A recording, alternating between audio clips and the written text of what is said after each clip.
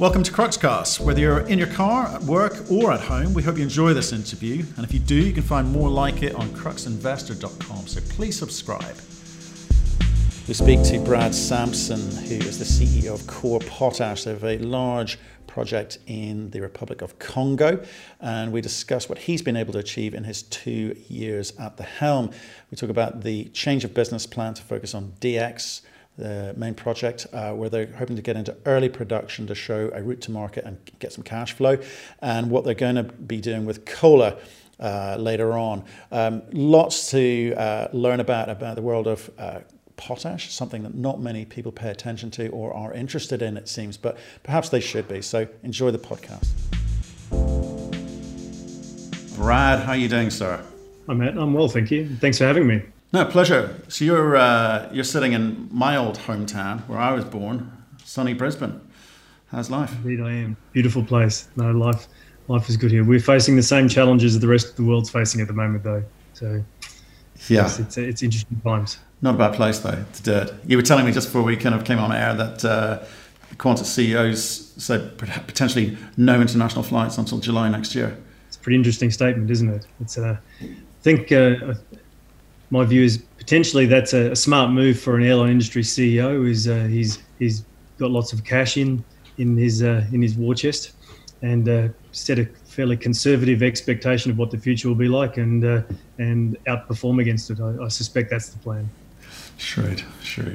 Okay, Brad. Let's hear your story. If you don't mind, can you give us a 1-minute overview of the story for people new to this, and then we'll pick it up from there. Yes, Matt.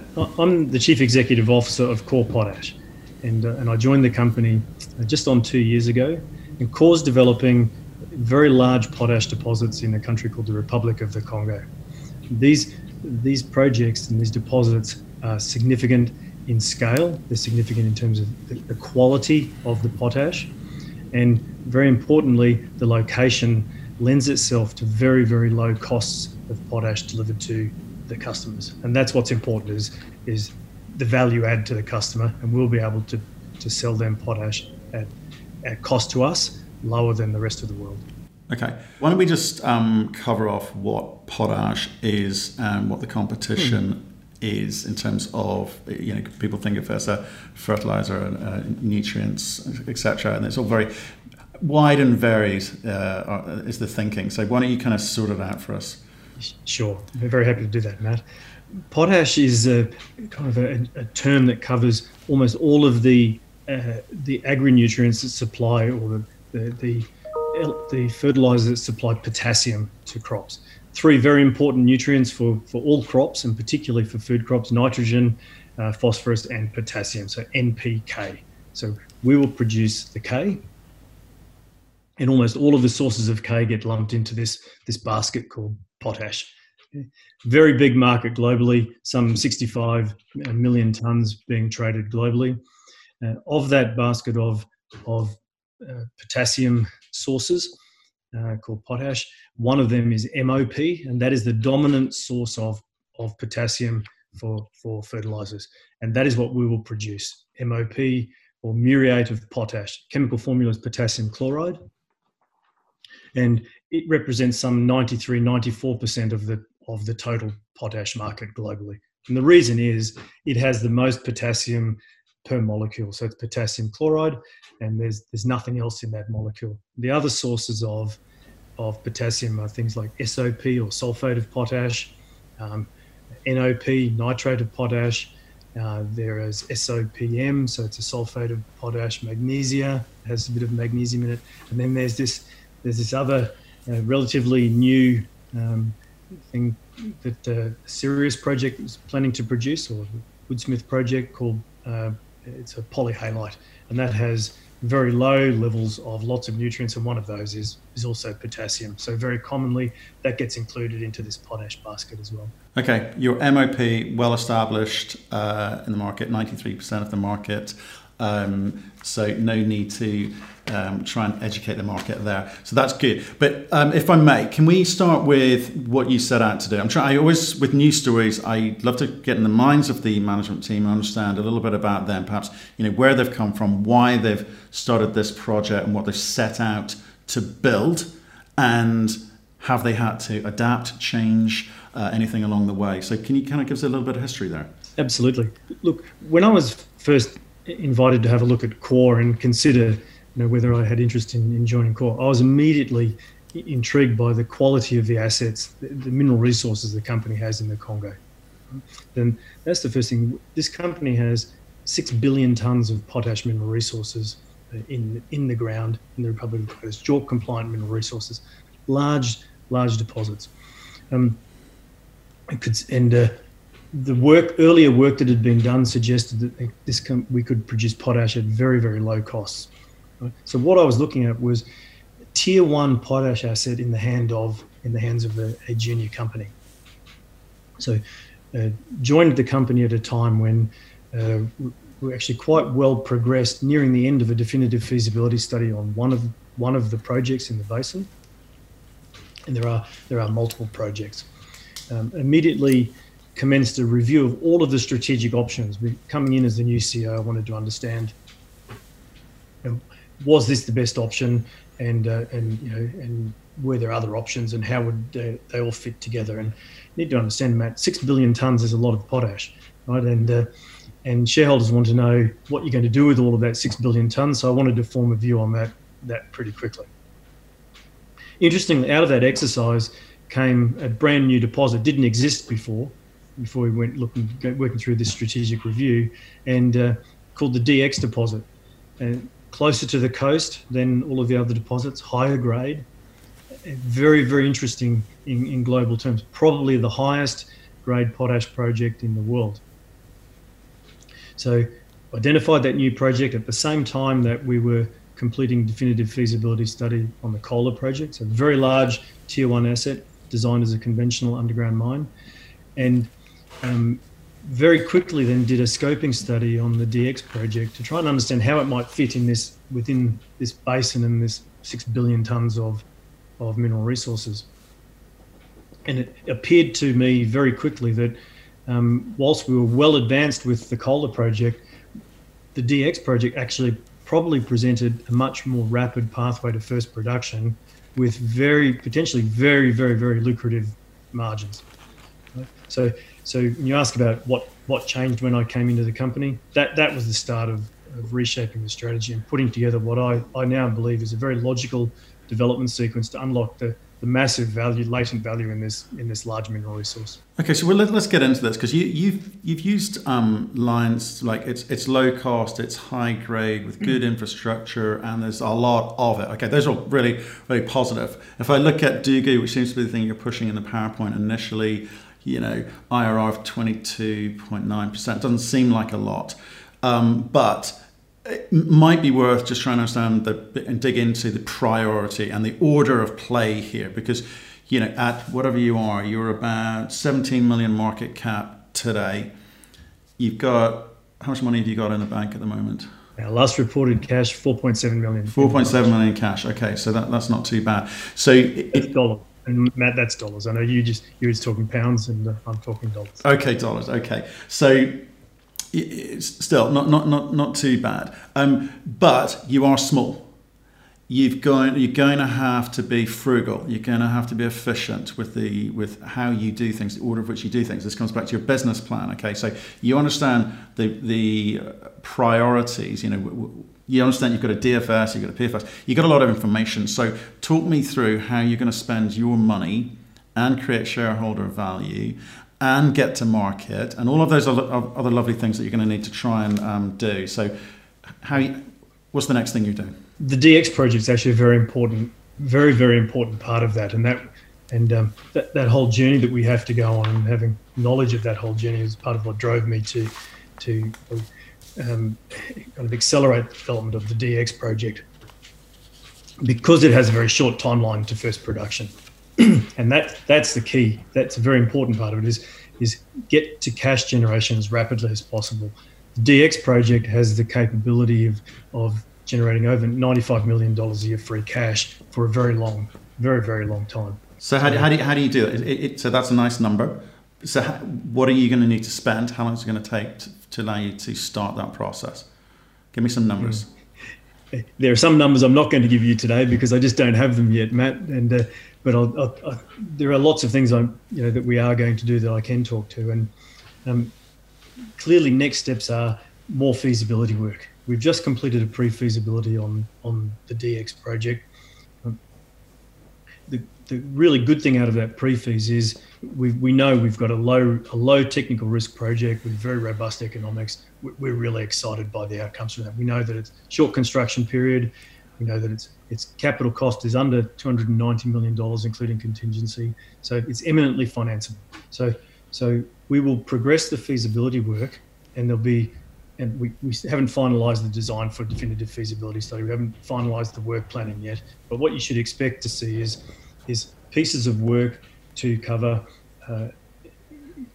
seizing opportunities or pursuing opportunities that we've identified from the pre-feasibility study, and also doing further work to mitigate known risks and risks that all projects face. So opportunities, a good example of one of the opportunities that we'll pursue is in the pre-feasibility study, we already have an 18.5-year project life. That's based solely on ore reserves, and it only exploits 22% of the total mineral resources at the DX project. So you can see if we actually exploit 100% of the mineral resources of the DX project, it seems fairly logical. There's potential for significant growth in the project life. So we'll pursue some opportunities like that, and you'd expect that realising those opportunities will add value to shareholders. Okay. At the same time, we'll pursue some of the very obvious risks around the design of our process plan, more engineering work, more dissolution test work. That this is a low risk mining and processing method. It's well understood. It's potash industry standard, and we've completed a pre-feasibility study. We need to do more work to tighten up the design and firm up our cost estimates. And when I talk about risks, that's what I'm talking about. Just getting tighter estimates on how this project will actually perform. Okay, so your idea there is get into production early, get some cash flowing, show a route to market, show technical competence in a jurisdiction which you're telling me is easy to do. Well, actually, it's a funny one. A few people have said, talking to me about this, you must introduce Korea. They've got a project in the DRC. There you go. Quite close, but not close enough. Some people get confused about the DRC and the Republic of the Congo, Matt, and I can understand, because for the most part, if you do an internet search on the Congo, 99.9% of your hits will relate to the DRC. That country has 85 million people and is in the press all the time. Republic of the Congo, on the coast of Africa, 5 million people, former French colony. You don't hear very much about it, and my take on that is because there's not a lot that's actually that newsworthy and that makes the sensationalist news channels. So it's a pretty quiet place. Well, yeah, they've got very different risk profiles associated with them in terms in the marketplace. It's worth sorry about that segue, but it needed to be said because I was amazed at how many people said it. Okay, so DSX, as I said, you've said, right, we're going to follow this model. So what's it going to take for you to get into production? What's the timeline? How much money? Obviously, you're going through the feasibility process, but talk me through what you're picturing here. I can't talk to how much it's going to cost yet, because that's still work that's afoot. We've not finalised that yet.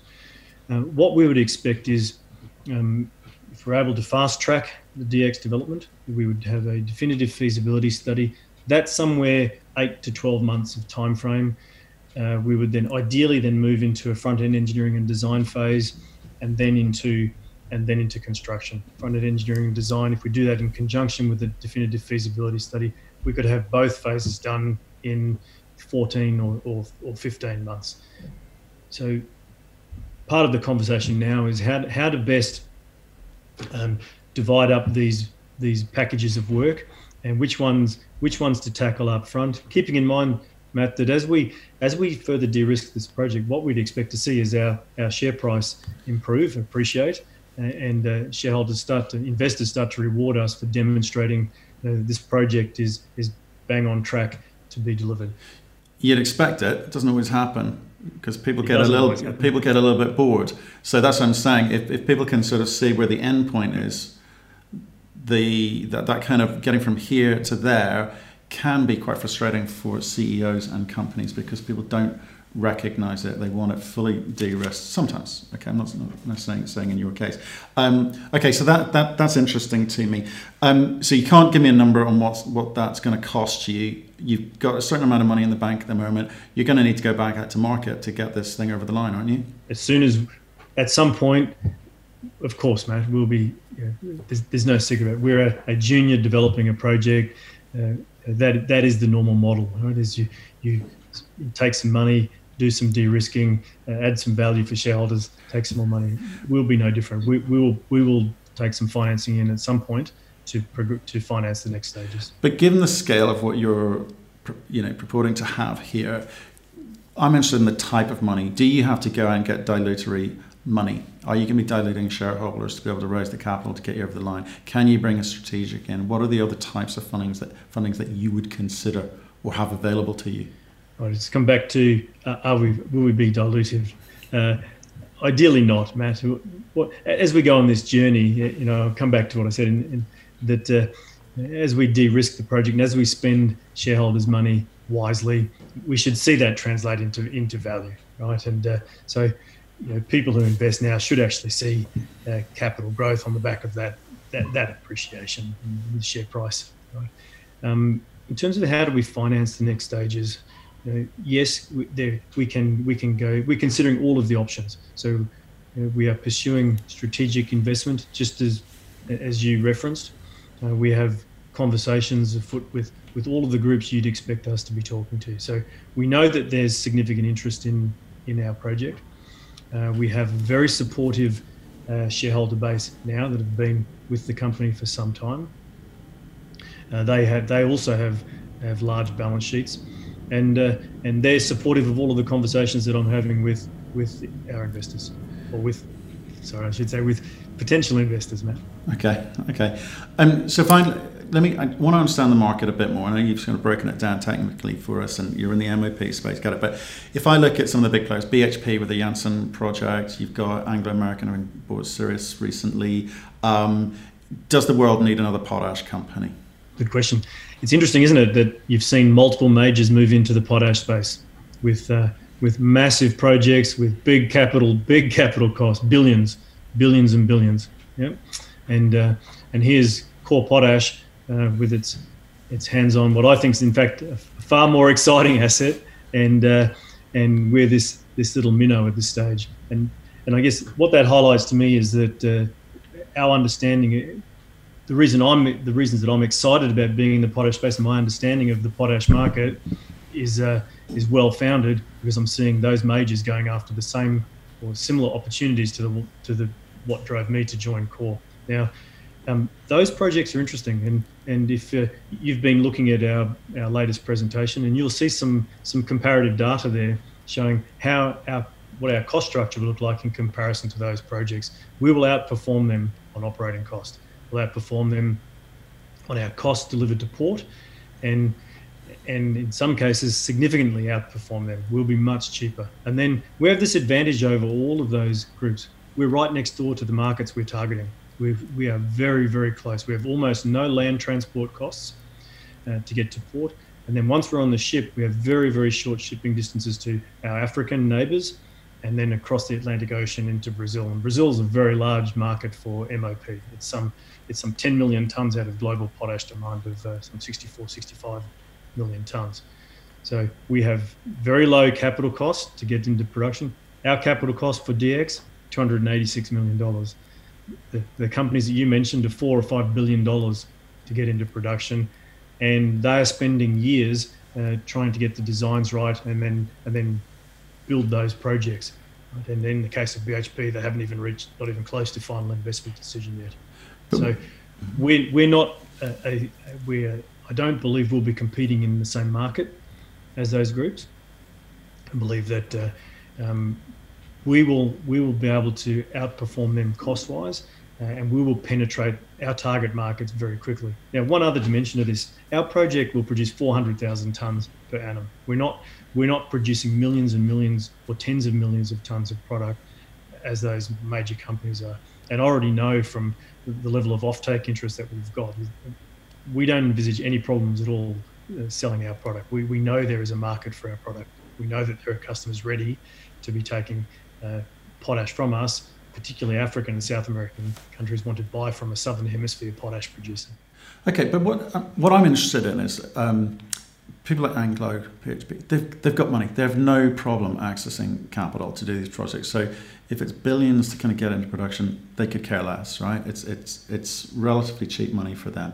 For you, you've got that hurdle to overcome at some point down the line. You're having conversations. I get it, but what does that do for price in the market? The price tension that you want as a seller, you want the margin to be as big as possible. So you're talking about you're a low cost producer close to port, for all the good reasons. You've got all the infrastructure, but if the price remains low, if there's a lot of product in the market, it will continue to remain low. There's no shortage of this stuff. You know, we've interviewed a few potash companies this year. No one cares. I think that's pretty harsh for you to say that nobody cares, Matt. I think that. Well, look at the market. Look at the market. Look at the share price of these companies. You know, they are struggling to get attention. So I'm saying, from that point of view, no one cares. And you know, I want you to tell me why they should. I think in part, markets, equity capital markets, don't yet really understand potash. This is a relatively new commodity. It's not been seen before. There's not 20 years history of juniors trying to develop potash projects. This is a new story, right? And there's very few companies working in this space. In terms of the overall market for potash, also please, it's really important to keep in mind this is a big market. You're seeing majors go into the market because of the scale of the market, right? And I told you it's 65 million tons per annum, and there is this thematics behind this that are driving growth. So global population growing. We all know that. We know that the amount of arable land or amount of land available for agriculture is declining. So you put declining arable land, growing population together, you get this accelerating downward trend on how much arable land's available per person. So how do we feed people? We need more intensive farming. We need to apply more fertilizer, increase yield so that we can feed everybody. That translates into ongoing demand growth for fertilizer, and particularly for potassium and for potash. So on the data that we've got, we're seeing 2 to 3% per annum demand growth. So even if all of the projects that you're talking about come online, demand growth will fairly rapidly soak up that new supply. Okay. How much money have you raised to date? Me personally? Well, I'm sure if I'm talking about you. No, the company. In the time that I've been in Core for just on 2 years and raised $13.5 million last year to undertake the DX pre-feasibility study, and that was heavily supported by our existing shareholders, and then there were some new institutions came into the register as well. Okay, where I'm getting at is if I'm looking at the share register, you know, how much of an overhang there is, you know, your ability to drive that share price up if there are long-suffering shareholders sitting in Core at a certain price who will get out at the first opportunity. You're going to have to get through that and work your way through that. So what's the conversation around the board table on that topic? I don't believe that anybody should be looking at our major institutions and major shareholders in the Core register and seeing them as overhang. I think they should be seeing them as committed support, and they are all heavily invested in this project. There's Matt, my numbers tell me there's more than $150 million been spent so far developing these projects in the Republic of the Congo. That's a lot of money. It's still a small amount of money in comparison to what you're seeing the major spend on potash projects. Right? And the majority of that funding has come from the handful of shareholders who own 65 or 70% of Core Potash, and they're committed, and they want to see the true value of this asset being realised, and they certainly don't have immediate exit plans at all. Okay. When's the last time you bought shares? A little good question, Matt. I just need to think back. Roughly, I might have the date wrong. Roughly 6 months ago. Okay. And that's interesting. It's actually quite difficult for a CEO of a UK and Australian listed company to buy stock, particularly when you're in the middle of feasibility studies and having discussions with offtake parties. besides the blackout periods, everything else you're up to pretty much precludes you from trading the stock for most of the year. Yeah, okay. And so tell me a bit more about these big shareholders and your relationship with them, because obviously, hasn't been brilliant for the last couple of years. If we're looking at the share price, it's been on decline. What are they saying to you? My larger shareholders are saying they're actually very supportive of the strategy. And let me take you back to when I started. We undertook this review of all of our strategic options, and then I immediately went and engaged with all of the major shareholders, and not just the ones that own 13 or 14%, but went further down to institutions that own 1 and 2% of the company, and had conversations about shifting the strategy, focusing on the DX project and what that would mean. All of those shareholders have been very supportive of that shift in strategy, and all of them have been providing finance or provided finance for the pre-feasibility study that's just been completed. In one case, we have a large shareholder, SQM. SQM is a Chilean mining company. They produce lithium and potassium. They have significant technical capability that's directly relevant to what we're planning to do at the DX project. They're in the potash market. They have expertise in pumping potash brines around and processing potash brines. So besides the cash support, we're also able to have conversations with some of our shareholders, including SQM, on technical support and using their expertise to help de-risk this project and add value for all shareholders. Do you think, what about your liquidity? I mean, it seems to be quite tightly held. So if anything does trade, it does have a positive or a negative impact in quite a big way. So is there anything you can do about that? Yes, there is, Matt, and you're going to tell me that it's dilutive, and it's about shaping the register over time as we have new issues and encouraging new groups onto the register, new investors, and it's not going to be resolved overnight. That will take some time, and it means we want some institutions who'll buy, we want some people who'll sell, and we just have to increase the amount of free float and work at it. And I've been through this before in other companies, and it won't be solved overnight. However, it will be resolved. So you're looking at it, something you want to address. Absolutely. Okay.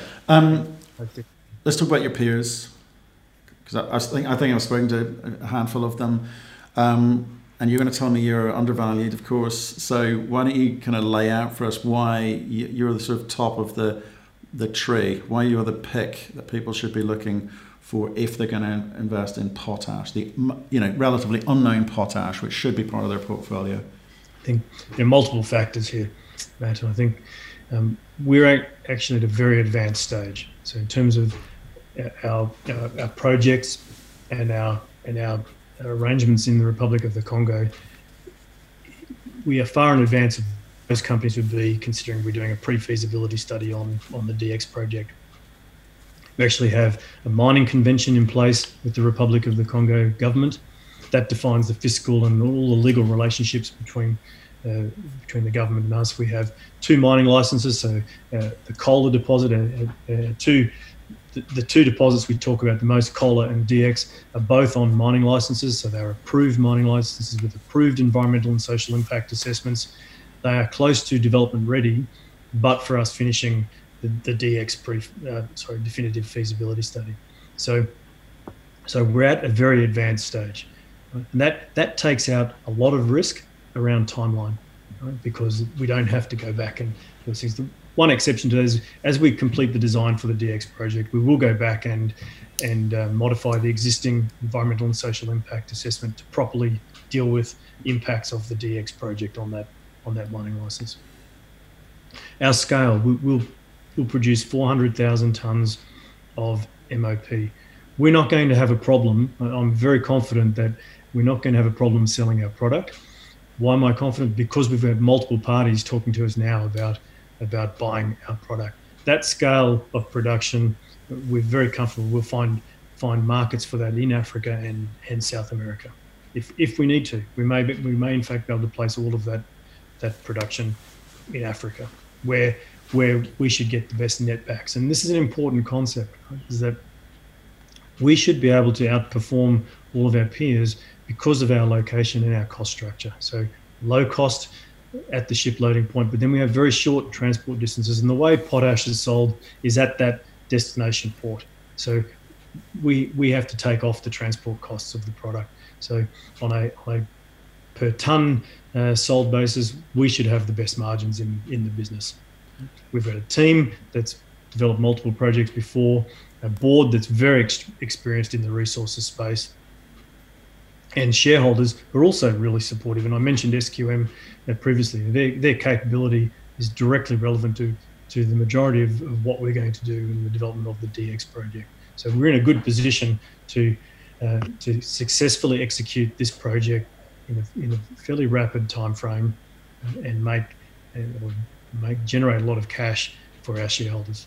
Because essentially, you mentioned SQM. So a byproduct of lithium production sometimes is potash, right? So have they spoken to you about that component? Do they have big technical resources? Because it usually is a byproduct. It's like an afterthought, but unfortunately, they produce a lot of it. So any conversations with them around that? Yes, Matt. We engage very well with SQM. They are very supportive technically. They've provided us support both on the Kohler project and particularly on the DX project and going into the pre-feasibility study. And we're speaking with them now about the packages of work that we will undertake in the next steps. Okay, interesting. And let me just finish off with just in terms of risk mitigation. You've said, Republic of Congo, good place to do business, but it's a big country with, I don't know what I've been to Brazzaville, but I don't know if the infrastructure has improved in terms of getting to port. Talking about, I get the pricing is good, but what's been happening in country? Have you got a nice easy route into port or what? Really glad you asked that question because it's actually one of the really nice things about our location. We're roughly 80 kilometres north of Pointe Noire, and Pointe Noire, for those who don't know, is a large port in the middle of the West African coast. The town itself is somewhere between 750,000 and 1 million people. It's a city that has all of the mod cons, and you can fly into Pointe Noire from multiple African European cities, and if you're able to do it tomorrow, mate, you could get into a local taxi and drive straight up to our project site. Right, so there is a road all the way to our project site, runs pretty much due north up the coast from Pointe Noire, and currently has bitumen on part of it. And within our capital costs for the DX project, we've planned to upgrade that road and improve the quality of that road all the way from the port to our site, so that we can truck our 400,000 tonnes a year of production to the port and load directly onto ships. And that's one of the advantages. We're very close to port infrastructure, very close to a major population centre. Fortunately, the Republic of the Congo has a strong oil industry, and there's lots of gas. There's processed gas available for us within a similar distance away as Pointe Noire, so sort of 65 to 80 kilometres away. We have processed gas, and we have abundant electricity available to us as well. It's gas generated, so gas turbine generators for electricity. So we're very fortunate with our proximity to infrastructure. Yeah, so and I just want to make that point because I was there. When I was there, I was dealing with oil and gas. I think the government seemed very easy to do business with. There is a rule of law. There is dependence on the revenue that comes through from these things. So are you finding that? Are you dealing on a national or regional or state level? I mean, who do you engage with? Most of my engagement and the company's engagement is actually split. We spend, obviously our local communities around us are very important, and we engage with them on a very, very regular basis. At the national level, there are multiple ministries we deal with: environment, mines, and when we need their time, they give us their time.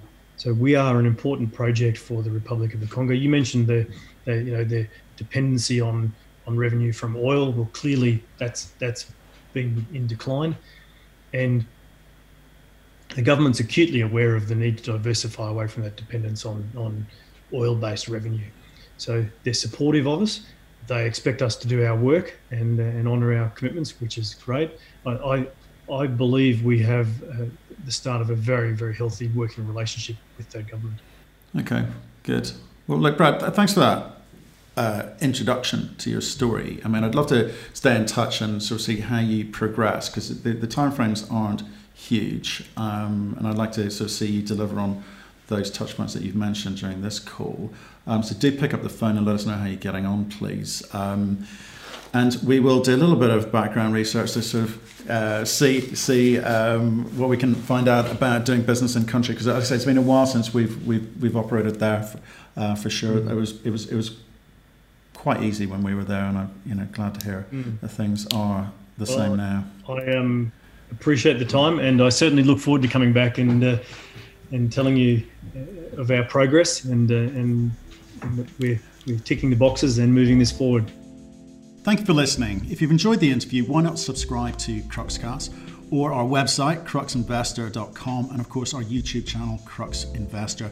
Plus, you can catch us most days on Twitter and LinkedIn. We really love getting your feedback, so please keep it coming, and we'll speak to you again soon.